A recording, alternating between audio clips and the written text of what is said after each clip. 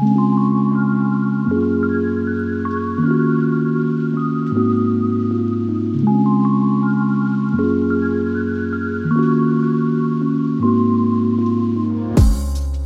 healthy besties. Welcome to another episode of the Healthy Girl Podcast. So excited for today's episode. Meanwhile, I am sitting here 38 and a half weeks pregnant, which is just insane. I cannot believe my due date is, I'm trying to think. Next Friday. Yeah, my due date's next Friday. Wow, it's really crept up on us. I am trying to relax best that I can. I'm not filming anymore. I have all of my recipes batched, ready to go. So don't worry about missing my content. Things and recipes are still going to be posted when I have the babe. And I'm just trying to stay calm and relax. I feel like the baby won't be able to enter into the world unless I'm calm and relaxed and like he knows that he can make his entrance in like a very calm environment. So I'm trying to do everything I can to kind of stay zen. Everything from getting prenatal massages, which I got today and was lovely. I'm, again, not like working like crazy and standing on my feet all day cooking like I normally do. I'm like doing computer work and sitting down. I'm also focusing on labor prep, like having a ton of raspberry leaf tea. I'm eating all my dates. I'm bouncing on my exercise ball. I'm having a ton of pineapple. If you guys are interested in more like labor prep tips, let me know. Shoot me an Instagram DM or something. I can always do an episode on that. But I'm basically just waiting here with Ari for the baby to arrive. Hopefully, maybe when the next episode airs, the baby will be here. Let's cross our fingers. But I'm really trying not to be impatient about the whole thing. I want to stay calm and I want to just be patient because I've already waited 9.5 months. So what's another couple weeks? And honestly, I'm just trying to honor this time and appreciate this time that I have with Ari. It's the last couple weeks that we have, just the two of us. And then we literally are responsible for another person for the rest of his life. So that's on that. But I don't want to spend too much time on the intro. I want to tell you about our guest for the day because she is incredible and I'm obsessed with her. Today we have my friend Clara on the podcast. She is a lifestyle influencer and content creator. She provides so much motivation for how to streamline your life. If you need inspiration for cleaning, menu planning, organizing your life, getting your life together, making yourself a workout schedule, if you need tips for how to grocery shop on a budget, time batching, how to be more productive and making the most of your time, Clara's your girl. Like, she posts all kinds of things, all kinds of free content that really help you to get your life together. So we all need a little motivation once in a while when we feel like we need a life reset. You know, when you just feel like you're unorganized, you're not in a good routine, you're maybe eating unhealthy, you aren't keeping your place clean, you're not being productive while you're working from home, and you feel like you just need that life reset and you're like, okay, I need to get my shit together. Clara, for me, is that source of inspiration. Like, when I go to her account, she just inspires me to make my life better and to get myself organized in every way. And I told her that, and she is going to share all of her wisdom with you. So sit back, relax, and enjoy this episode. But just quickly, a little reminder. If you haven't yet pre-ordered the Healthy Girl Kitchen cookbook, make sure to do that. My book comes out May 16th, but if you pre-order the book first, you get priority on shipping. So if you don't know, I wrote a cookbook. All of the recipes are 100% plant-based, of course, wouldn't have it any other way. They're all gluten-free optional if you're a gluten-free girly. They're all healthy. All the recipes make you feel amazing. They taste so good, of course. You know I'm a foodie. The recipes taste good. But they're designed to be well balanced, so they have protein, healthy fats, healthy carbs. They're made with real whole ingredients, so the recipes actually make you feel good and will help you to regain your health. If you don't know my story, when I first went plant-based, I lost 20 pounds. My chronic heartburn went away. I used to have really bad hormonal acne. I used to be super fatigued all the time. And when I went plant-based, my life changed, my health changed, and I literally had never felt healthier than when I switched to a plant-based diet. So, I love teaching you the secrets to making the best, healthiest plant-based meals. So make sure to get a copy of the book. And I really picture you using it as your healthy eating and cooking plant-based Bible. And I'll put the link in the show notes. But yeah, without further ado, let's get into the episode. Hi, Clara. Welcome to the Healthy Girl Podcast. Hey, thanks so much for having me. I'm so excited. I know. Well, we were just saying we feel like we've hung out and talked before, but social media kind of does that to you, where you feel like, you're watching people's videos all the time, people's stories. You feel like you know them, but I'm so excited to finally hang out and talk all things like productivity, organization, because you are the expert. I'm so excited. Yeah, I consider anyone that I've DM'd with more than 2 times, I consider you a friend. Oh, 100%. And I'm always I feel like I respond to all of your stories. I'm like, oh my God, your bed looks so good. Oh my God, you're the most organized person ever. Blah, blah, blah. We're always DMing and talking. And I was like, I have to get you on the podcast. So thanks for coming on. I wanted to start with your childhood, because someone as organized and someone with their life together as much as you have it, I want to know how things started for you. Were your parents a role model for you in that way? Were they super organized? That's so interesting. No one's ever kind of taken it back that far. I don't even think I've thought about it that far back. Trying to think. I feel like I grew up in a household with 2 parents that both worked. So that kind of contributed to the dynamic of the household, obviously. I don't really know if a lot of my habits, I will say growing up, I have a sister, first of all. Let me start there. I am not an only child. I have a sister. We are not close in adulthood. We really weren't close in childhood either. But I do have a sister. So thinking back to just the dynamic of both of our bedrooms being next to each other in the hallway when we were younger, if you walked past them both at the same time at any given day, her room would be pristine and my room would look like an absolute tornado went off. And that was just the ongoing joke. My mom was the type of mom that if people were coming over, it was the whole clean your room. And, the question of the kids are always like, why am I cleaning my room? They're not going to be up here. But I get it, because now I'm the whole house needs to feel clean, even those tiny corners that no one's going to see. But yeah, growing up, I was definitely the tornado and she was the pristine, clean, organized child.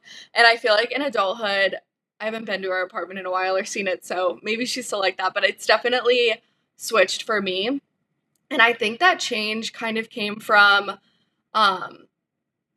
maybe in college was about the time when I started being more organized. And I think it came from being organized in a time management sense, having to manage my own schedule, and then in turn moving off campus and living in my own apartment.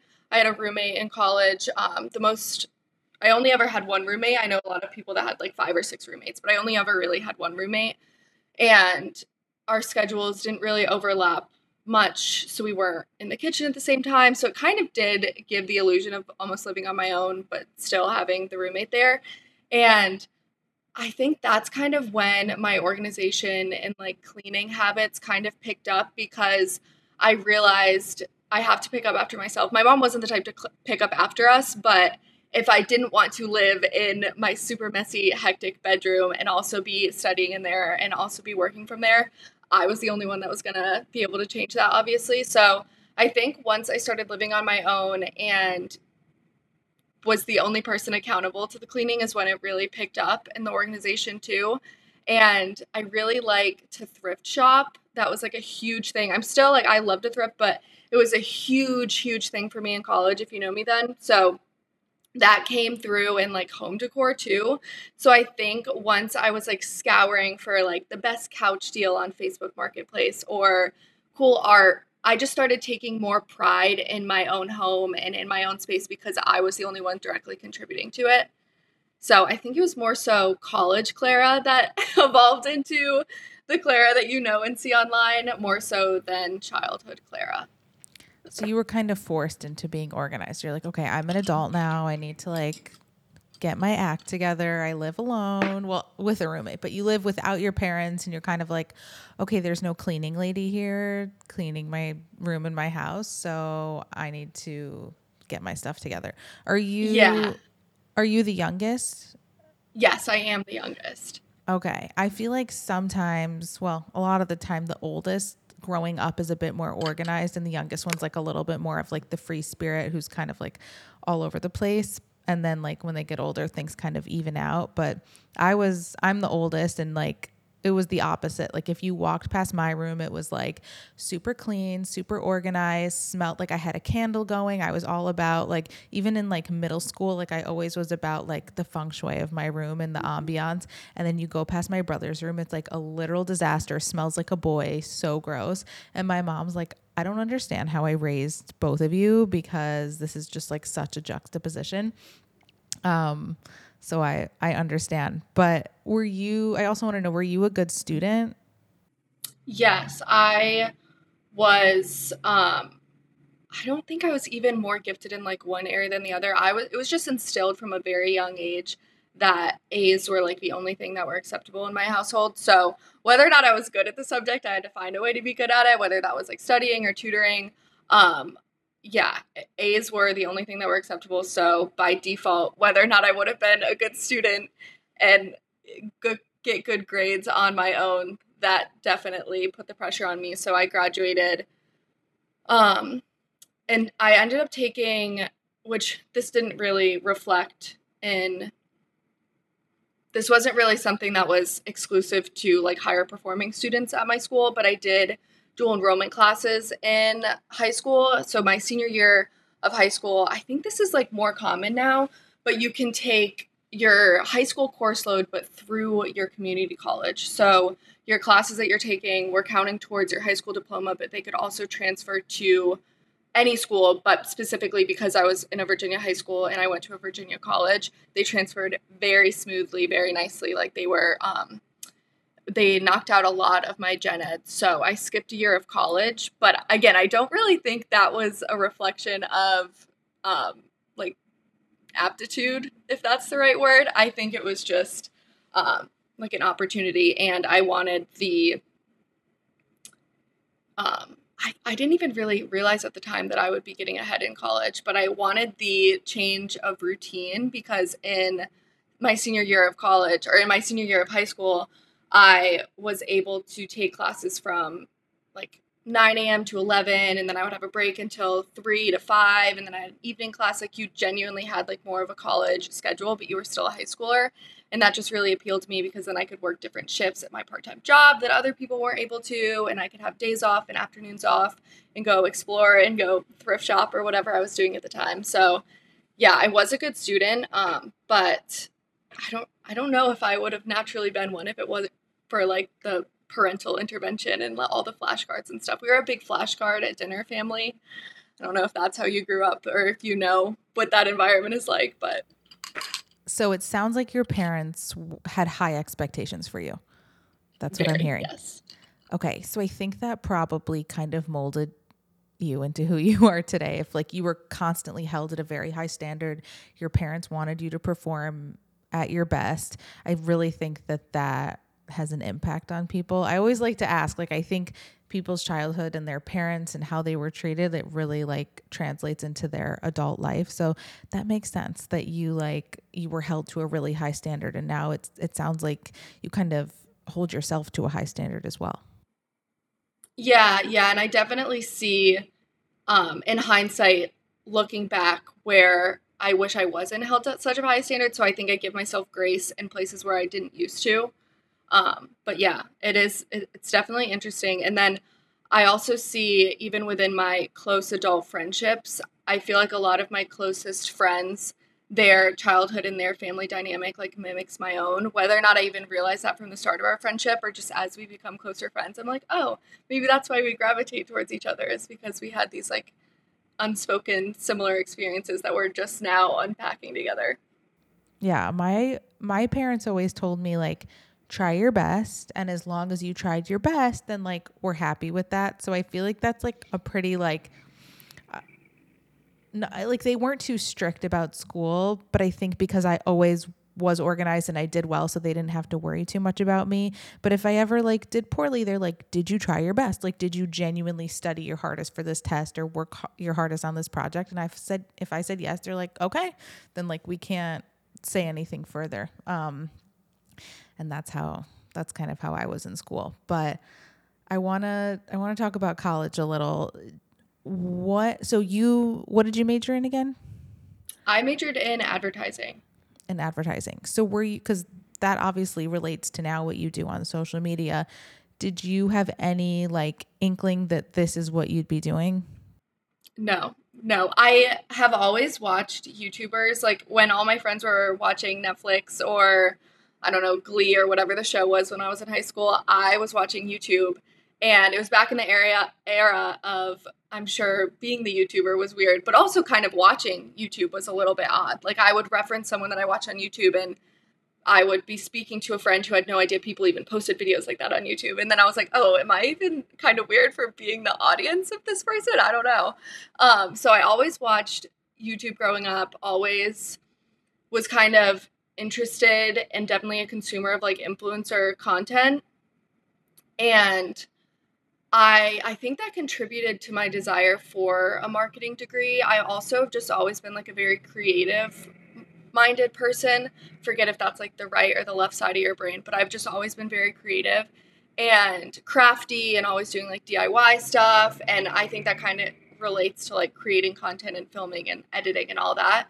So I wanted to go into marketing, and I originally started as a marketing major thinking that that was the major that I would need to be the person like coming up with the cool advertisements and doing all like the cool stuff. And then I was in my first marketing class and we were talking about all these like numbers and math and like analytics and stuff. And I was like, okay, but when in my curriculum am I going to get to these fun, cool, creative classes? And like the person next to me was like, that's an advertising major. Like you're not in the right classes whatsoever. So I switched my major from marketing to advertising, and that's where I kind of flexed more of that creative muscle, like designing ads and participating in like advertising competitions. I joined my college's ad club. That was so much fun. I made so many of my good friends through that we're still connected like to this day.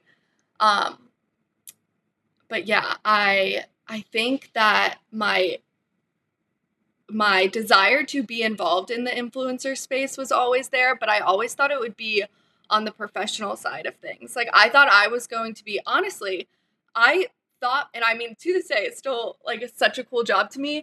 I thought my job was going to be, oh, I want to work for a brand and I want to go out and I want to find the talent for them. Like I want to find the influencers.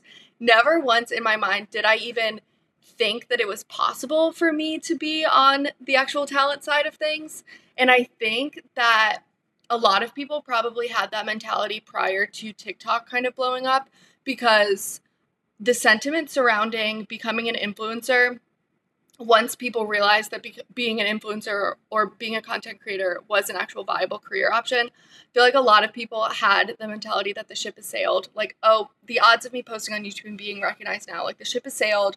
Everyone who's going to be an influencer is already an influencer. There's no way that me posting and using these hashtags is actually going to result in growth. Because prior to TikTok, there was really no platform that would present your content to new audiences at the rate that TikTok does. So up until TikTok, and even up until in the past year, I didn't think that it was viable to become an influencer in this day and age. I thought that all the rosters were full, no one else could get on it, and if you wanted to, you were going to have to dedicate crazy amounts of time, quit your job, and just go all in on it. And I think TikTok really like leveled that playing field. And I graduated with an advertising degree. And then I worked a 9-to-5 in a government tech sales job. I actually ran webinars. So there's probably some webinar with me speaking on it about Adobe whatever online if you want to go find it. I'm sure it's riveting. But I worked that job. And then while I was at that job, I realized this is not creative enough. I want to be doing Instagram feeds. I want to be designing pretty things. So I started working a part-time internship at a marketing agency. So I was working my 9 to 5, and then I had this internship at the same time at this marketing agency.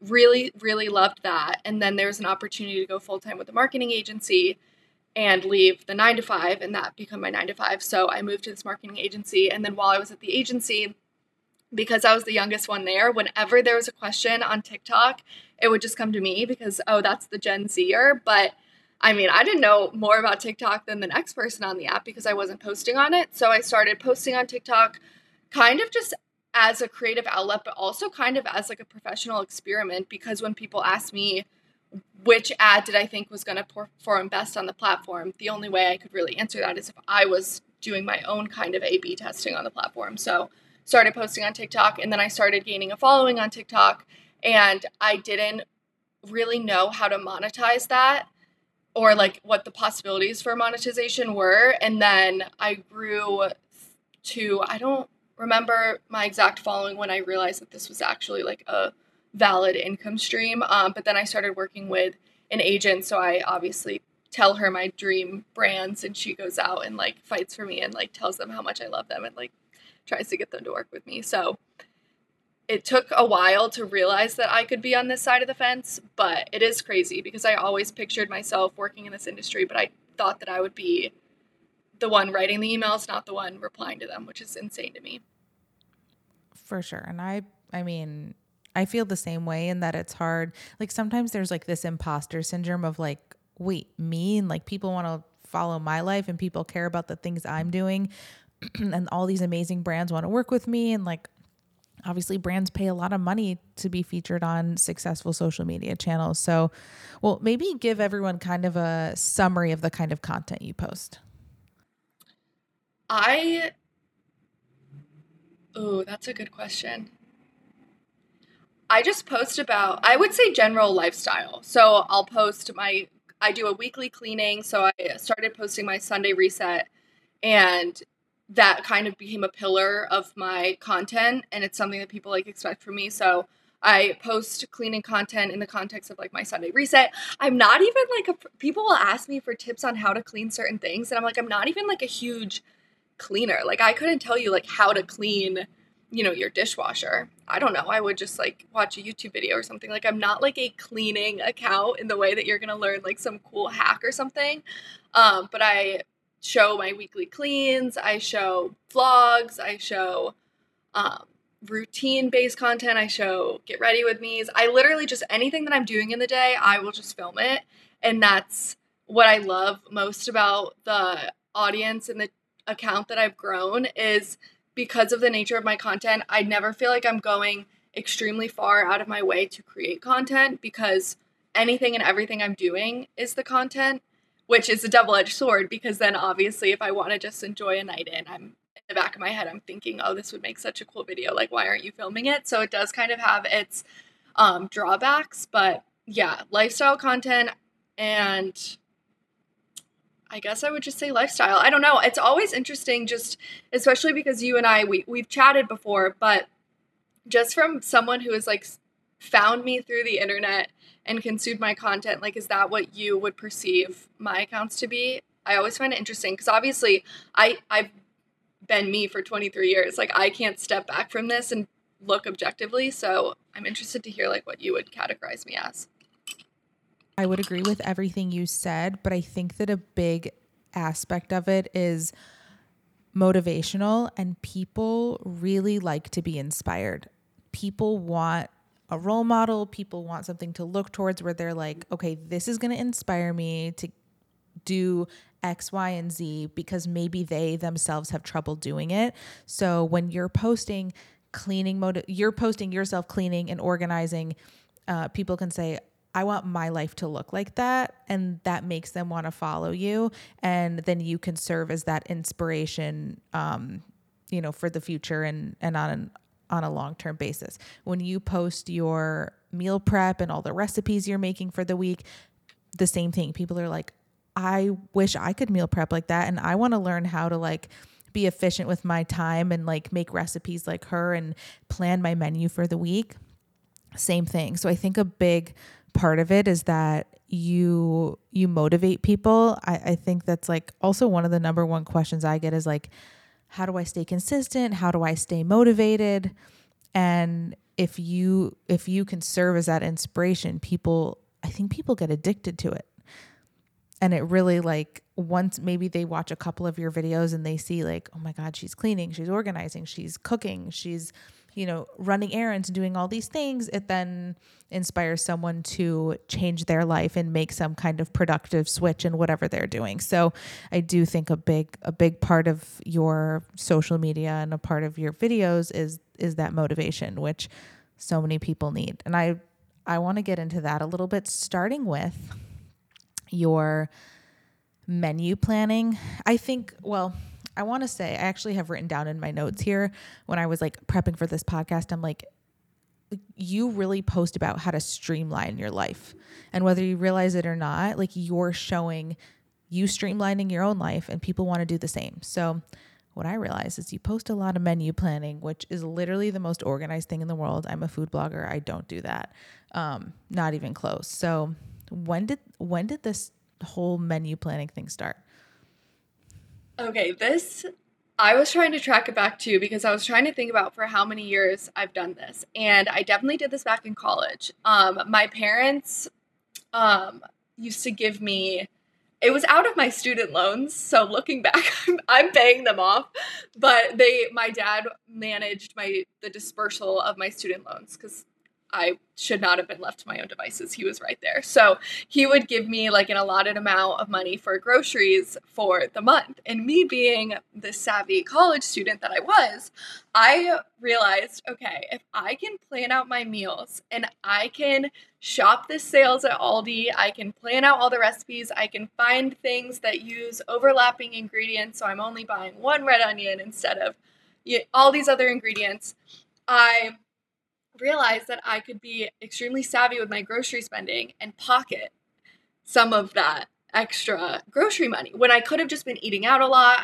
But in my mind, I was like, no, the less you spend on groceries, the more you can spend that quote unquote grocery money on other things. So I think that's really where my menu planning obsession kind of took off. And then because I was in that budget mindset with the menu planning, when I graduated and took my first job, I was making adult money, but in hindsight, I think my first job paid like $38,000, which sounded like a ton to me as like a college grad or like as a college kid.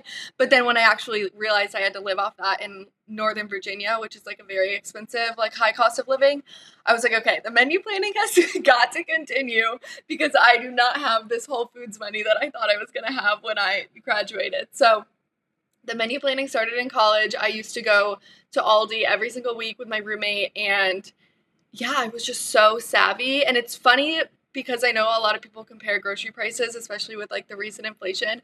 I was like, oh, it's going to be so great. I'm going to do a TikTok where I show how to make meals from Aldi for $25. I cannot do it anymore. I do not know what I was eating back then. I wish I had. I didn't post on social media. Like, none of that was like documented in the same way that I document things now. So I couldn't even tell you what those menus looked like. But I do remember one time I brought like a meal prep with me into a class and someone asked me where on campus I had gotten it. And that was just like the highlight of my week because they thought that I had like bought this meal somewhere. It was like a little Greek bowl. But definitely started the menu planning in college just kind of out of necessity or sneakiness maybe, because I wanted to pocket that extra money. And then now it's just such a part of my routine.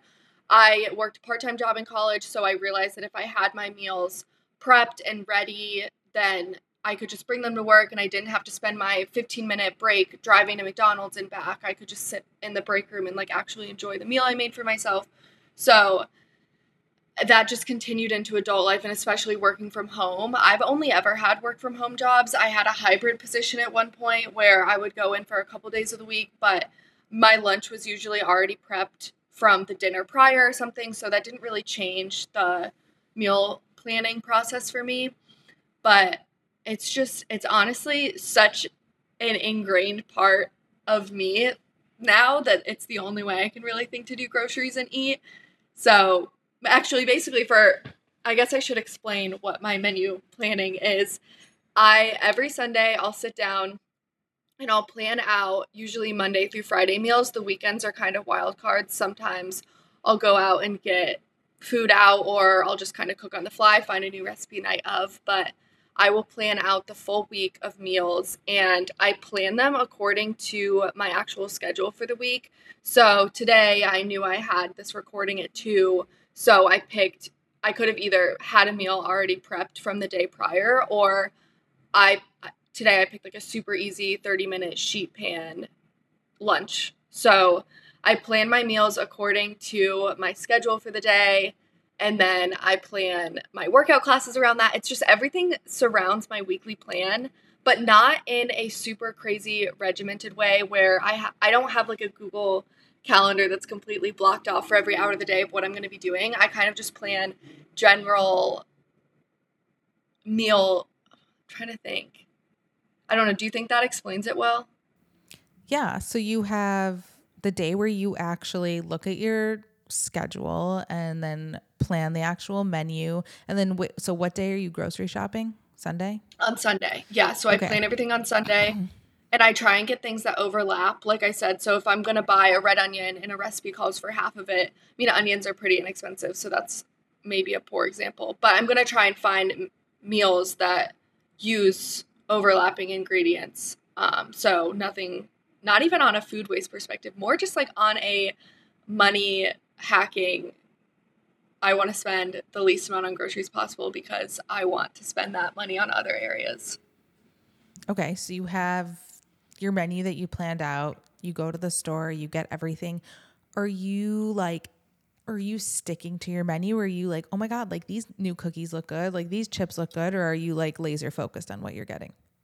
When I was first managing like my first big girl income, I was such a stickler for not going off the menu. But now my financial picture has changed. So I do allow myself to kind of get those fun items every now and then, but I'm also not a big snacker. So if I buy a box of cookies on impulse, I'm going to have those for 3 or 4 weeks. It's going to take me a while to finish them, and I don't have a lot of pantry space. So maybe if I had a bigger pantry, I would be more of an impulse shopper, but I kind of reel that in. I'm not like a huge snacker.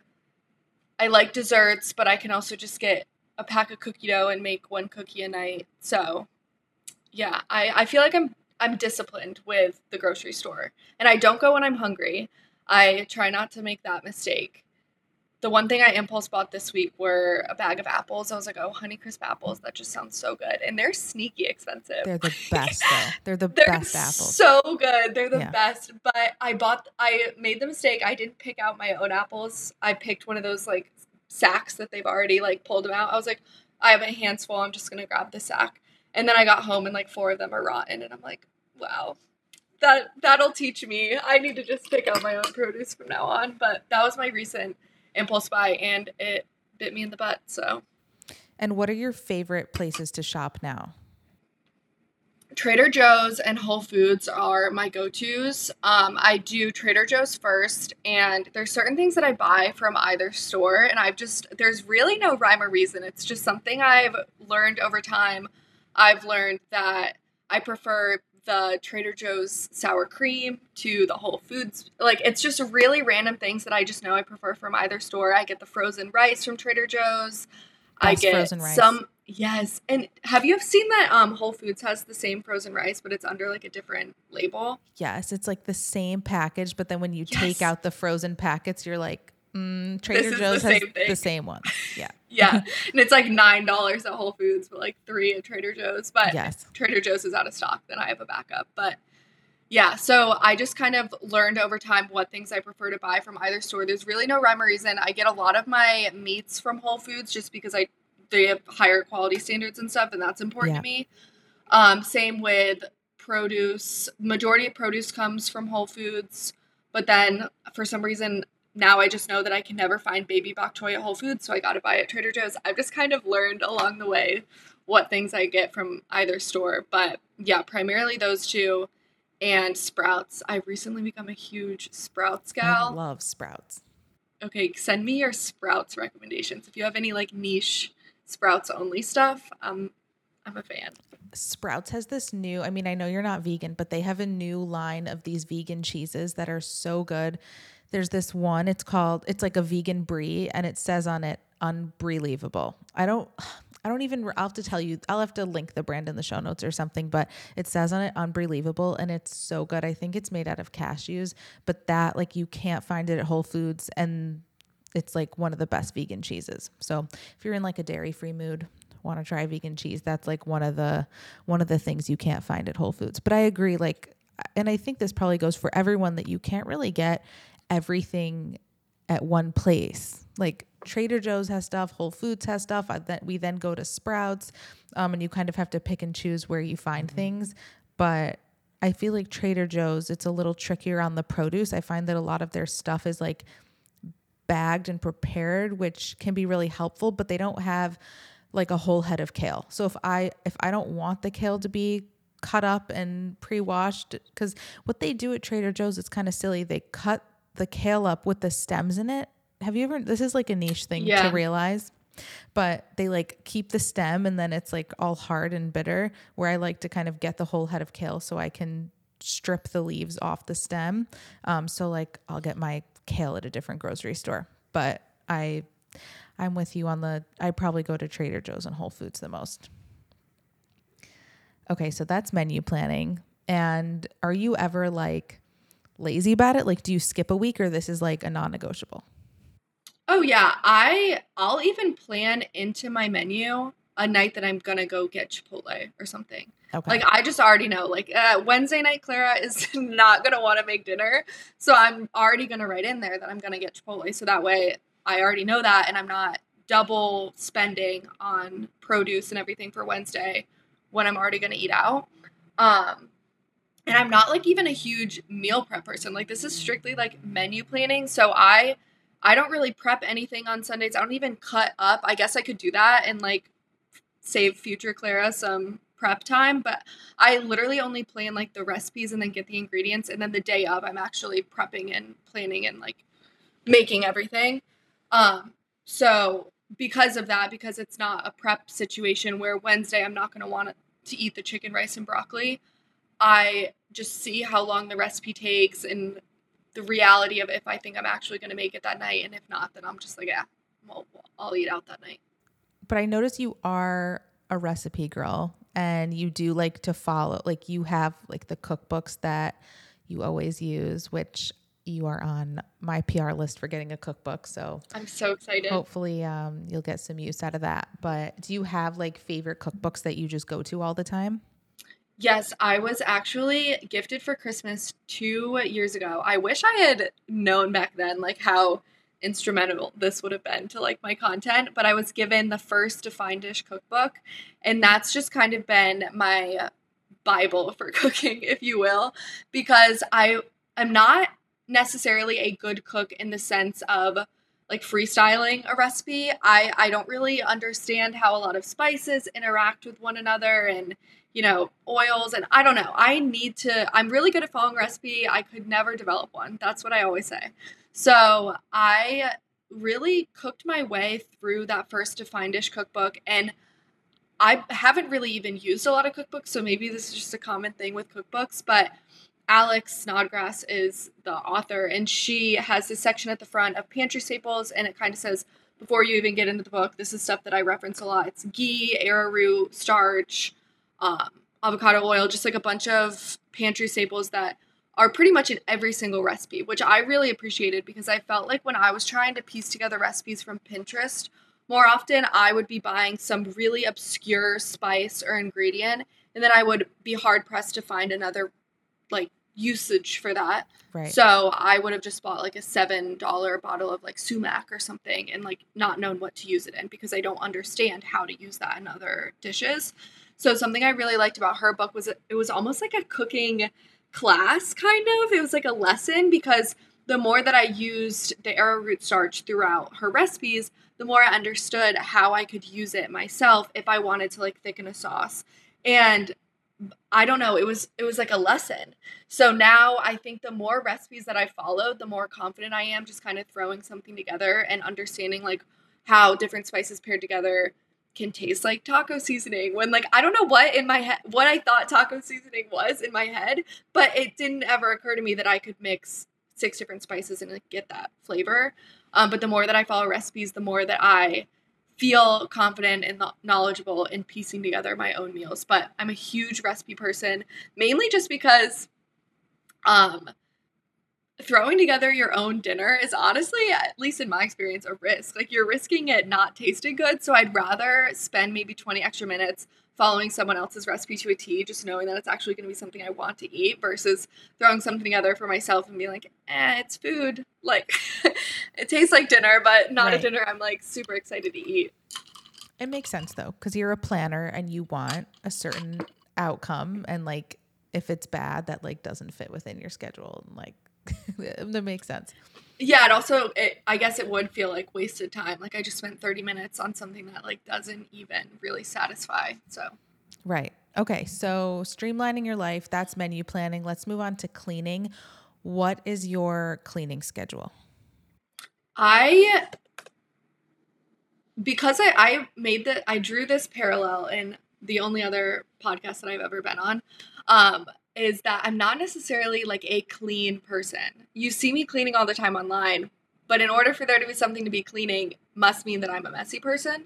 So I'm not the type of person that if I take something out of the pantry or like out of my makeup bag or something, I don't put it right back. Like my brain doesn't work that way. I'm going to use my foundation and then I'm going to throw it down. I'm going to already grabbing for the blush or the concealer. So I kind of have to stop and clean up, and that's why I kind of do my reset, is because I'm not cleaning up after myself as I go. That's not in my nature, probably from childhood, just like a tornado running around. I do get better about it, and I do start to realize I feel more put together when I spend 2 minutes after my makeup putting everything back away, but then sometimes I just walk out of the bathroom. So my routine is just a matter of how messy I was that week or that day. Obviously, the kitchen, since I do cook so much, that's something that gets addressed daily. I kind of do this closing shift routine, I've kind of dubbed it, just because of working in food service and retail. You know, everyone, like, you dread having to work the closing shift because everything from, like, the openers is left. But I will do, like, a closing shift on my apartment and clean the kitchen, run the dishwasher, switch any laundry. It's so funny. People are always saying that I'm doing so much laundry. Like I do a load of laundry a day, and I don't do a load of laundry a day. There's just usually something to do with the laundry. Like I'll put in a load of laundry on Monday and then forget about it and switch it on Tuesday. And then Wednesday is the day I actually fold it. So I'm kind of just always cleaning, and there's no set routine. It's just kind of whatever needs to be done. But there's a close every night. You're like, okay, I have to reset my space. And that I like to do the same thing. The worst thing is waking up to a messy apartment. And especially if you're working from home, you like wake up, there's dishes in the sink, stuff's everywhere. It almost like, for me, it even like gives me anxiety. And I feel like I can't start working until my place is clean. So yes, I can understand you have like your nightly closing shift, but then Sunday you have more of like an in-depth cleaning. Yeah, Sunday is when I'll do, like, the full bathroom. Like, I'm not going to clean the bathroom without the week. Maybe I'll wipe down the counter, but I'm not going to do the toilet and the shower. Like, that's all Sunday stuff. And the closing shift is just more so, I think this is also something that came with age and just adulthood, is doing things that I don't have to do for the benefit of my future self. Because no one else is going to do it. It's not just going to miraculously do itself. Like your taxes aren't just going to do itself. So you pushing it off on your to-do list for 5 days or like weeks, the only person you're disservicing is yourself. By not cleaning up after yourself after dinner, the only person you're disservicing is your future self. Like you're going to have to do that at some point. And yes, there's nights that I just like immediately, I'm like, not tonight, I'm going to bed. But just taking the 15 minutes or the 20 minutes at night to clean versus maybe, I swear it takes longer in the morning too. The 30 minutes out of my morning to clean, I just know that I've been there in the morning cleaning one too many times to the point of, why didn't I just do this last night? So I think it's just learning with age that if it's on the to-do list, it has to get done, and I'm the only person addressing my own to-do list. So 100%. I agree. Next, I want to talk about your like workout and fitness schedule because you do it all. So how does fitness play a role in your life? How often are you working out, and like how do you fit it in? I go through phases of fitness. I would say I'm like a fairly active person, but I'm definitely more in like my yoga, like workout class era right now. I use ClassPass, which I really, really love because are you familiar with ClassPass? Yeah. Okay. So I love it because you buy the credits and then you can spend the credits on workouts or you can spend it on a manicure, or you're not locked into a gym membership where you're either working out Right. and you're getting your money's worth or you're not. I really like with ClassPass, there's no commitment to being this like super active person. I think that also makes me more active with ClassPass because there's not this pressure looming overhead to go to the gym every single day. So I like look forward to scheduling those things more. So another Sunday activity that I like to do is I like to sit down and I like to plan out my workout classes, which are usually through ClassPass. So right now I really like Core Power. Core Power is like the first workout that, you know, those people that are like, oh, once you find a workout that you like, you will actually want to go. I would always like want to slap those people. I'm like, yeah, right. I'm never going to find a workout that I like. Not huge into spin. I'll take a spin class if it's themed around like fun music or something, but I'm not like diehard spin. I really liked solid core Pilates when I lived in Northern Virginia, but that's not available to me here. But Core Power is the first class that I've genuinely looked forward to going to and been almost, okay, not every time, but borderline a little disappointed when the class ends. I'm like, oh, it's over so quick. And I've never felt that way about a workout. So I think that plays such a huge factor. And if you just heard me say the whole find a workout you love, blah, blah, blah, and you wanted to slap me, like, no, seriously, keep trying workouts because, and that's what I like about ClassPass too, is you can switch it up so often so you're not locked into cycle. Like maybe you took your first cycle class and you loved it and they really got you with the marketing. So you signed up and now you have this 3-month commitment that you don't actually like. So that's why I like ClassPass, is because you can continuously try. And it's not so much different workouts. You have to try different instructors or different times. Maybe I'm not a huge yoga in the evening person. I found that I like it more in the mornings. So there's just so many factors to finding like the perfect workout for yourself that I think once you find it, it's so much easier to incorporate into your schedule because you genuinely do want to incorporate it. And it's not just this dreaded check on your to-do list. So that's like my biggest thing with fitness. And it's something my relationship with working out and fitness and all that is constantly evolving. But yeah, it was honestly just such a game changer to find some sort of workout that I actually wanted to do. And so you look at your week in advance and you're scheduling out all your workouts for the week, correct? Yeah, I normally schedule through Wednesday and then on like Tuesday I'll kind of reassess. But I've noticed that if it's the night prior and I'm scheduling for the next day, like I'm way less likely to actually schedule it.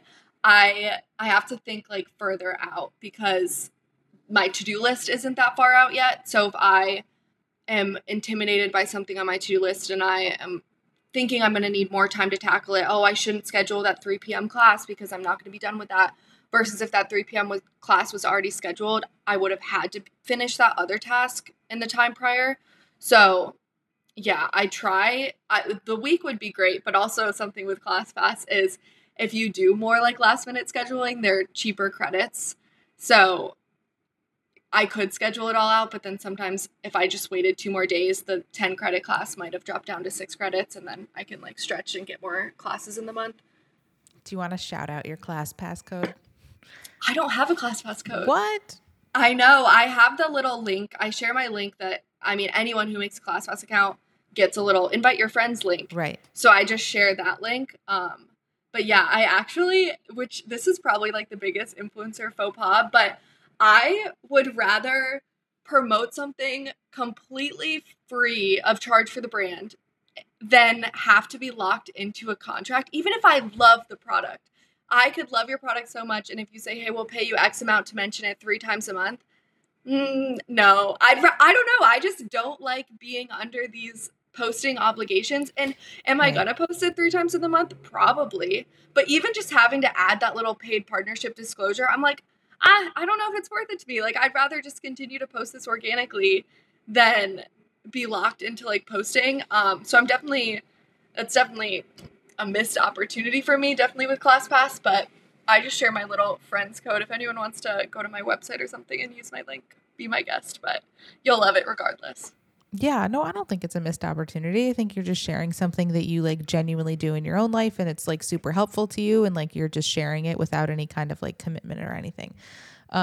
Okay, so it sounds like it's really instrumental for you to like have planned workouts in advance in your schedule. I think where people, because for me in the past, like that's work too.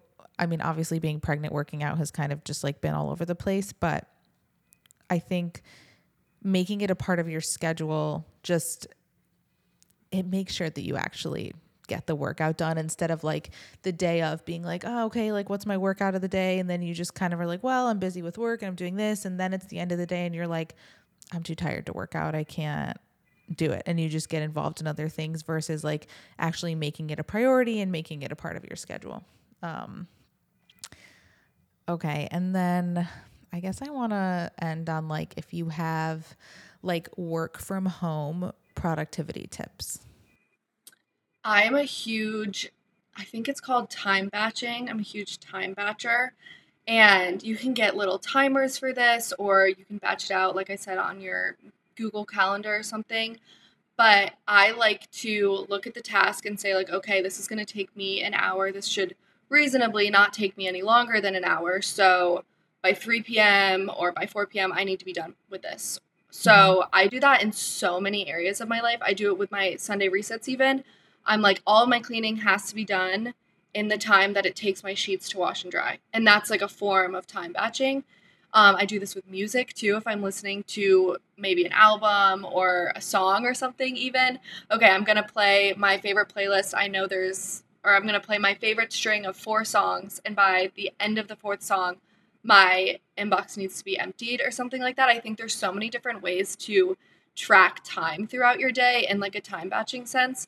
So, or if you're the type that even likes to watch like Netflix or have like a show going in the background while you're working from home or something, you can say like, okay, by the time this episode is done, I need to have XYZ off my to-do list. So I really like time batching. And I think that if you first look into time batching, I think there's someone that invented it or coined it, but there's all these little block timers and stuff, but you can really just use anything in your life as like an increment of measurement. Even, okay, before lunch, I need to have XYZ done. And if you just hold yourself accountable to that, like you are time batching.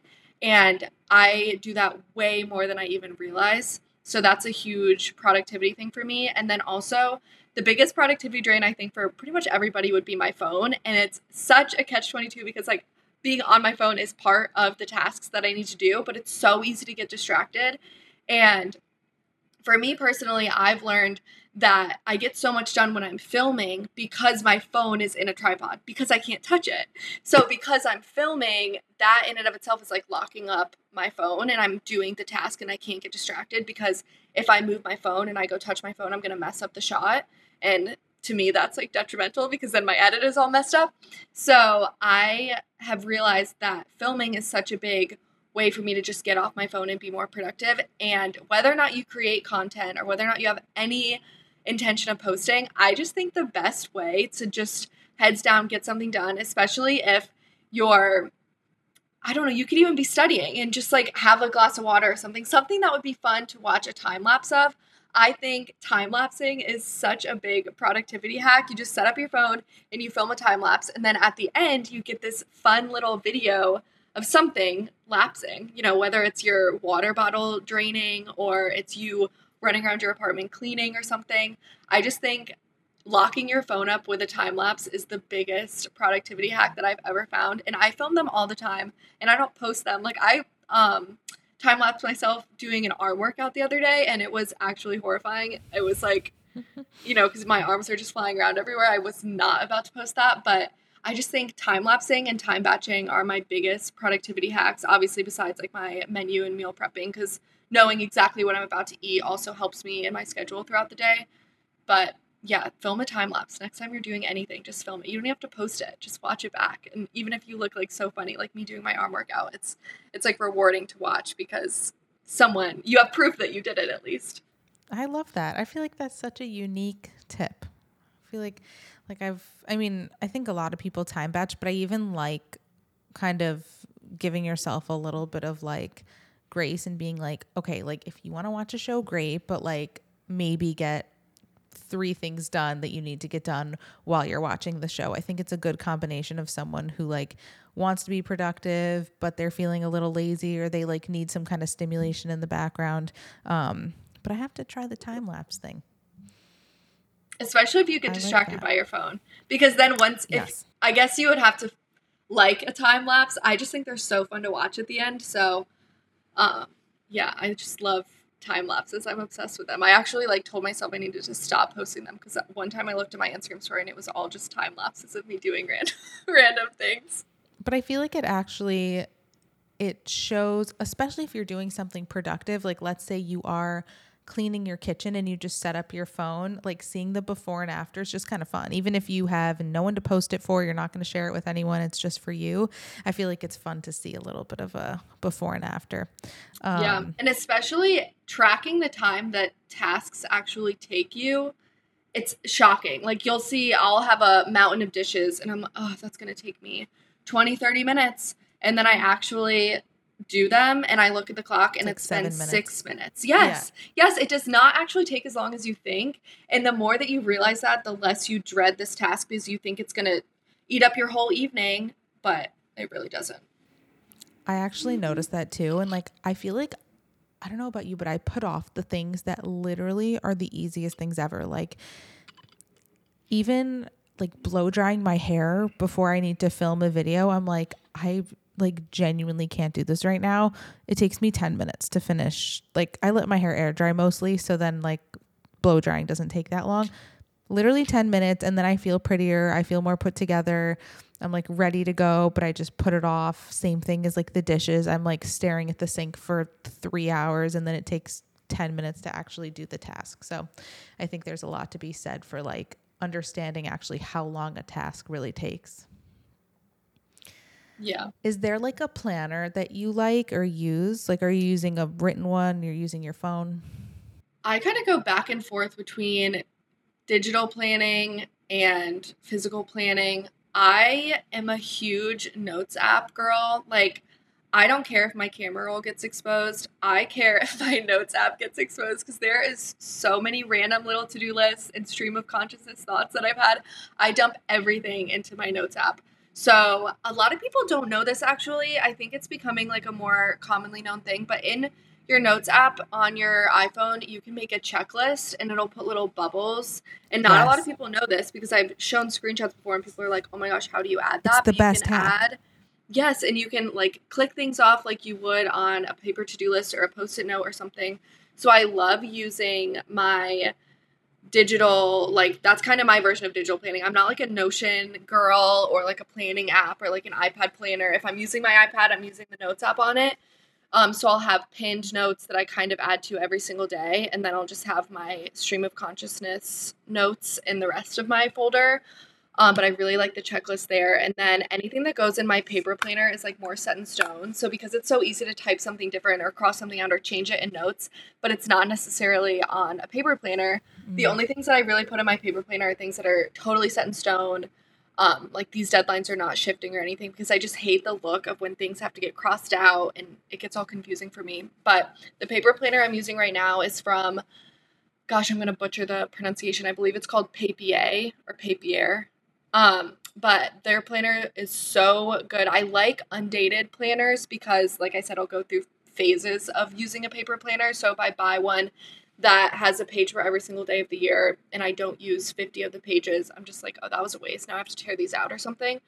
So I like my Papier planner because it's undated, but there are still, I tagged them in an Instagram story. I was like, there's still a couple things I would change about this. So let me know if you want to design a planner together. But I do really like undated planners just because you have more flexibility and you're not planning. Like I never plan my Saturday or my Sunday. So there's 2 pages that's already wasted in a traditional planner.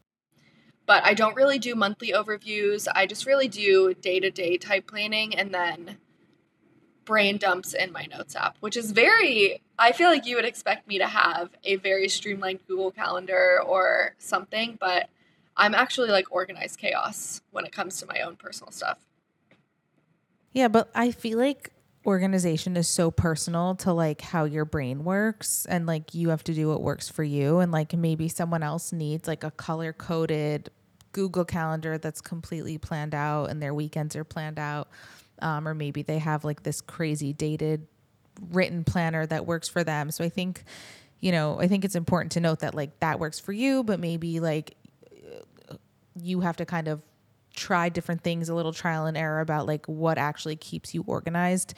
I agree with you though that the checklist on the Notes app is the best. I use it a lot for groceries and grocery shopping so that I can just like, I have my phone at the store and then I can check things off as I go grocery shopping. And the best thing too, I don't know if you do this, but like you can share the note with someone else.